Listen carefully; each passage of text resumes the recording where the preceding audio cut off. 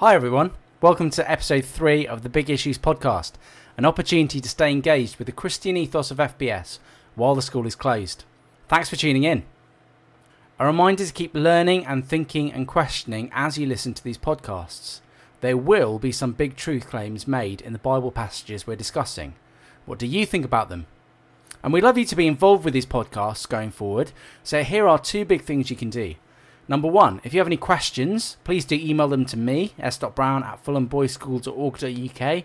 Tell me what you think, tell me what your questions are, and we'll try to answer them in future weeks.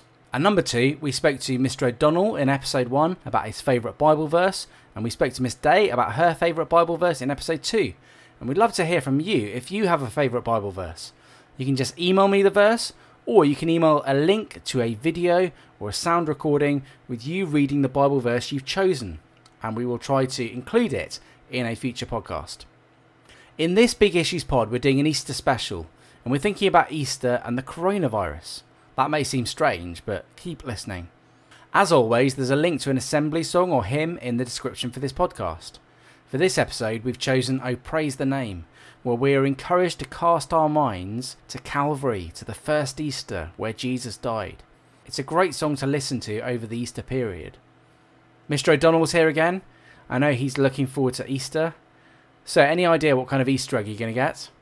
I think the boys know I've got a sweet tooth. They've seen me dunking my biscuits over on Bowen Avenue, so I'm not that fussy. I've gone dairy milk this year, so I'm pretty happy with that. Two big dairy milk bars and a dairy milk Easter egg, so I'm pleased with that. Okay, I think I've got an M&M's one. You can't beat M&M's. And in this episode, we're also going to be joined by the Rev William Rogers, who's the vicar of St. Matthew's, Fulham. And we thought we'd ask him about how the coronavirus is affecting his job as a vicar, and about how it's affecting churches, but also whether the events of the first Easter have anything to say in the current coronavirus crisis. So, here we go. Hi, Mr. Brown. How are you? Yeah, good, thank you. So it's great to have you on the podcast. You've been into school a few times. You're a big supporter of the school. Really appreciate that. Done some assemblies. You often bring a lot of chocolate. Are you looking forward to Easter in terms of chocolate? Is it a chocolate-filled time for you? I love chocolate, as you know. Difficult to buy Easter eggs at the moment. They're not classed as essential foodstuffs. So I'm hoping that there's some stocks that people got before the lockdown, and they're going to bring them round and leave them at my gate. Let's hope for that. We can maybe get you back on in a few weeks' time to let us know how that goes. Easter's obviously a very big time for the Christian church. What would you normally be doing as a vicar? You're absolutely right. It's by far the most important time in our calendar. My primary aim, ordinarily, is to be telling as many people as possible why it is the most important time. So I'd be in the schools that I go into, would have additional services. I'd be going into care homes and residential homes and telling people about the events of this week, which the church calls Holy Week. And doing that through lots of chocolate, as you've already mentioned, but just taking people to key passages in the Bible which tell us why this is such an important week. And then we get to this year and we get to coronavirus and the crisis that the country is in. And how has your role particularly changed in the last couple of weeks? How will it change over Easter? Are there certain things that stay the same? Well, primarily, my job is still to tell people how much Jesus loves them and what he's done for them. And now we do that in a very, very different way. This is temporary. We're not meant to be apart. There's a wonderful passage in the New Testament in Hebrews where we're encouraged not to stop meeting with one another, as some in the habit of doing. We're meant to be encouraging one another on a daily basis. And when we can't do that face to face in the same room, we find that difficult. I think we're meant to be in relationship. So that is different. That is temporary. But the message that Jesus loves us is unswerving. It doesn't change.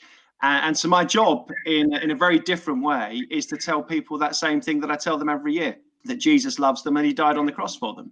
But the way that I do it is fundamentally changed because we can't be in the same room as one another. What do you do then in terms of how do you communicate with the people in your church? What does it look like to do church without meeting physically together? Gloriously, we are more connected as a church than we've ever been. We're actually speaking to each other on at least 2 or 3 times a week, and groups of people in the church to look after one another. So to be in daily contact to make sure that they're okay and things are going well. Some of our folk don't have any access to the internet, and so we're phoning them and we're writing to them just to encourage them. I'd send out an email each night with a Bible verse and some thoughts and prayers. And for those who can't receive that, we're printing those off and posting. And then on a Sunday, we are live streaming, which is a terrifying thing to do. I'm very happy speaking in front of lots of people, but put a camera in front of me and that's a whole different ballgame. But so we live stream every Sunday morning. We have a prayer meeting. I'm not sure whether they're allowed to reference brands, but everyone seems to be using Zoom. So we have a Zoom prayer meetings, and then we're having Zoom coffee after the service. So we'll do a live stream and then we'll break out into our own Zoom virtual coffees. So we're connecting in very different ways, but we are still connecting because the church isn't the building, it's the people, and the people are still meeting together in ways that perhaps we hadn't thought we would need to do, but we are currently doing. The coffee after the live stream service is something my group have been doing as well. And it's been really good because it's something you'd naturally do after a service anyway. You'd go around and talk to people and find out how their weeks have been. And it's maintained a sort of that natural sense of community by doing that after the service, which has been really helpful. Yeah. I just think that's really interesting, and people who maybe aren't part of churches might be wondering how churches can keep going. All the government has said is the churches are closed, but churches aren't closed. Church buildings are closed. Church meetings, physical meetings are closed, but actually churches are more alive than ever. That's certainly my experience. Yeah, churches are finding a lot of different ways to connect. Mr. O'Donnell, how do you find using Zoom? Do you find it awkward, or are you natural with technology? I wouldn't ever describe myself as a natural with technology. I wouldn't say I'm camera shy or shy at all. So I don't mind it in that sense. No, I don't mind it. I find it really helpful with the church youth group. On a Friday night, we use Zoom to stay in contact with them and run games and stuff. So I'm becoming better with technology as part of this process. Yeah, I've heard great stories about that youth group Zoom, the kind of games you're playing, and annoying a lot of parents probably. Great. And boys and anyone else listening, maybe this is a great opportunity for you to virtually go along to a church. There are lots and lots of churches that are running online services over Easter, and the cultural calendar, I think that Mr. Brownie sent out, there's a couple of links there to live stream services, so why not check those out.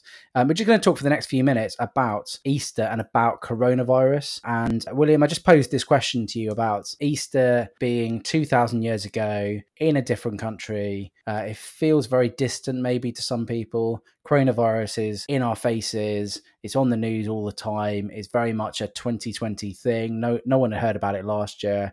It's very much in the present.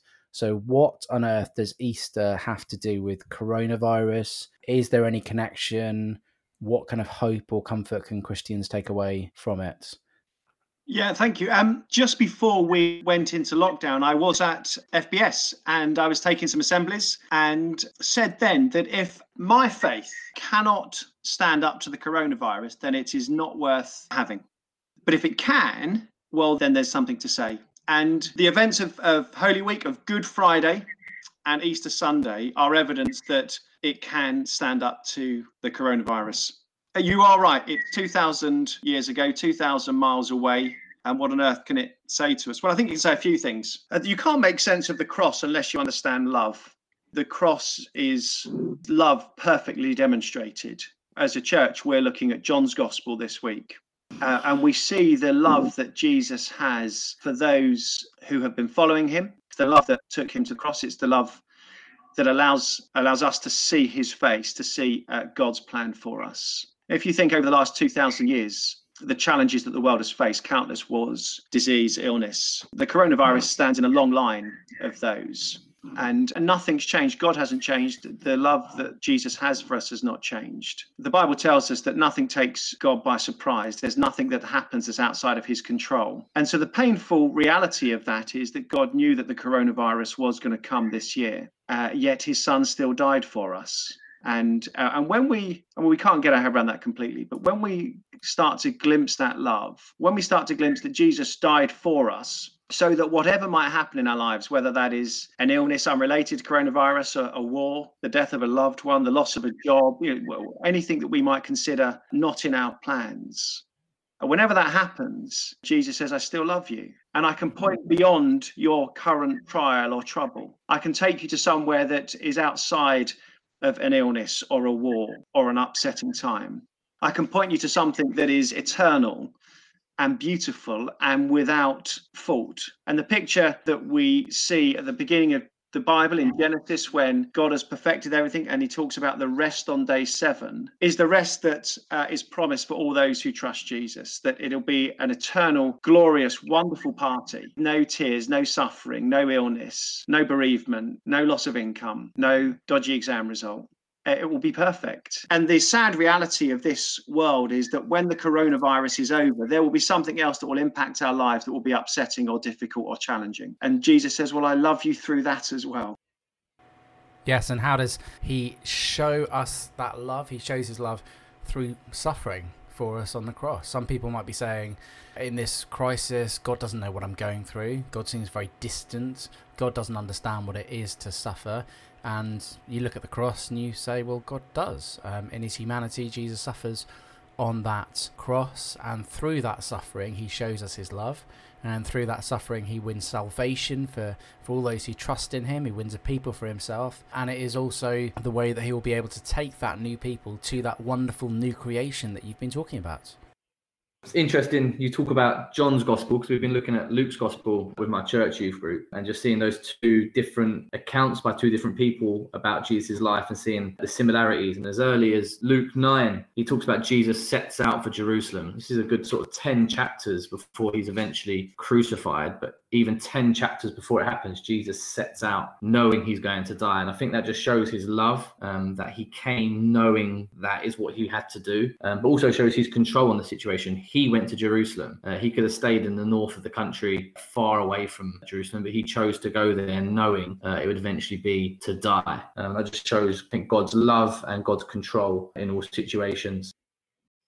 We're going through John's Gospel as well in our church, in our life groups, Bible study groups, and really struck in chapter in towards the end of John, where Jesus is arrested in Gethsemane. It says that a whole host of soldiers comes out to arrest him, and yet he is in total control. That as everyone is plotting to kill him and he's put on trial, actually he is the one who's in total control of everything that happens. He willingly goes to the cross, but even as he is being bound, even as he's being mocked, even as he's being beaten, even as he's being spat at, even as he's climbing that hill with a cross on his back, even as he faces all of those things, he's still in control. And I think we're in a situation where we've got some of our country's leaders in hospital. We've got a situation where it seems out of control. To know that when we look at the cross, Jesus is in absolute control, even in that moment that looks like a moment of weakness for him. That's incredibly comforting, isn't it? When Jesus died, it looked like he'd been defeated. It looked like the claims of the last 3 years had come to nothing. Those who doubted him could laugh and mock and say, look, he can't even save himself. How on earth was he going to save anyone else? And then, of course, he died. There's lots of narratives in the Bible around that. The temple curtain was torn in two from top to bottom. The sky turned black, and a soldier who's used to death saw that he died and said, surely this man is the Son of God. And everyone was distraught. Friday was a bleak day.